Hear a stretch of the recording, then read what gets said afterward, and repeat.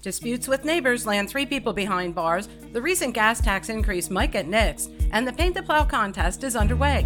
Today is Tuesday, January 10th, and this is 570 News on the Go, brought to you in part by NorthCentralPA.com.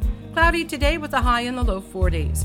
40-year-old Coy Thornton of Montoursville is the man police allege fired multiple shots at a crowd of people Saturday night during an argument with a neighbor. The Sun-Gazette reports he's now locked up on 6 counts of attempted homicide and was denied bail.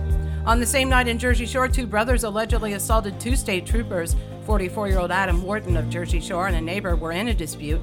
As police were questioning the 2, Wharton's brother Chris arrived and allegedly started to argue with troopers and shoved one of the officers. As Chris was resisting arrest, Adam Wharton reportedly jumped on the back of one of the officers. Both brothers are now jailed. 48-year-old Toby Swan of Jersey Shore is accused of attacking a doctor at Jersey Shore Geisinger. He had been brought to the hospital by ambulance after being found unresponsive. The Sun-Gazette reports shortly after his arrival, he became unruly and attacked a doctor. He's also jailed. A woman threatened to shoot a McDonald's worker because the worker forgot the customer's orange juice. WBRE reports the incident happened on Christmas Eve at the Shamokin Dam McDonald's. The suspect left the scene in a black Nissan Altima. State police are asking that anyone with information call them at 570-374-8145. 31-year-old Benton Ross of Sunbury is facing up to 20 years in prison after shooting a man in the foot during an argument. Ross avoided a jury trial and pleaded guilty to felony aggravated assault charges yesterday, according to the Daily Item.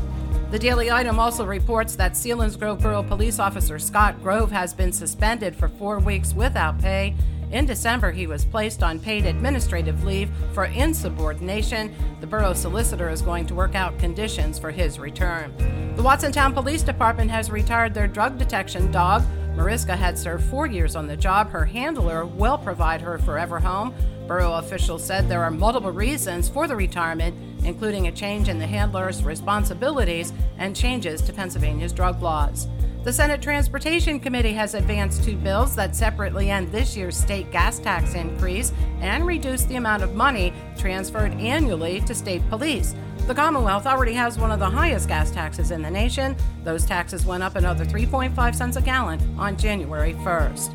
And the Paint the Plow project is underway. 11 PennDOT plows have been decorated by high school students from 5 counties, including Clinton County. You can vote on your favorite by going to www.penndot.pa.gov. This year's theme is Put Down the Device in Snow and Ice. For the latest in regional news and events, head to NorthCentralPA.com.